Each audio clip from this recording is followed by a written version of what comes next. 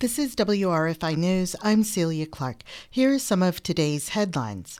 Now urgent care centers will stop accepting Excellus Blue Cross Blue Shield insurance starting January 1st.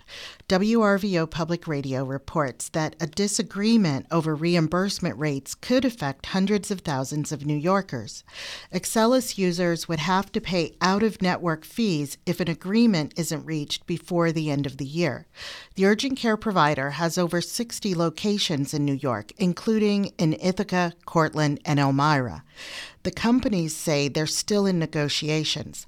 WellNow says they'll still care for out-of-network patients after January 1st. The Broome County Jail will get a $250,000 refund from its medical services provider.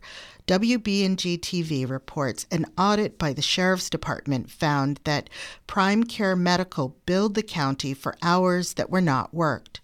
The company got the contract in January after the new sheriff, Fred Akshar, took office. Akshar is a Republican former state assembly member.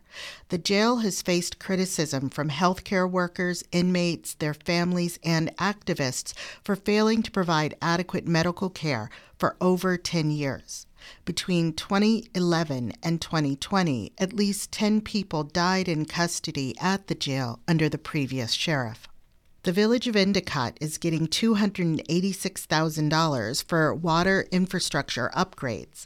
The village will use the money to finish improvements to its sewer system. The mayor says the system also serves parts of Endicott in the towns of Union and Endwell. The funding is part of $450 million from state water infrastructure programs. For more local news and to subscribe to our podcast, go to wrfi.org/news.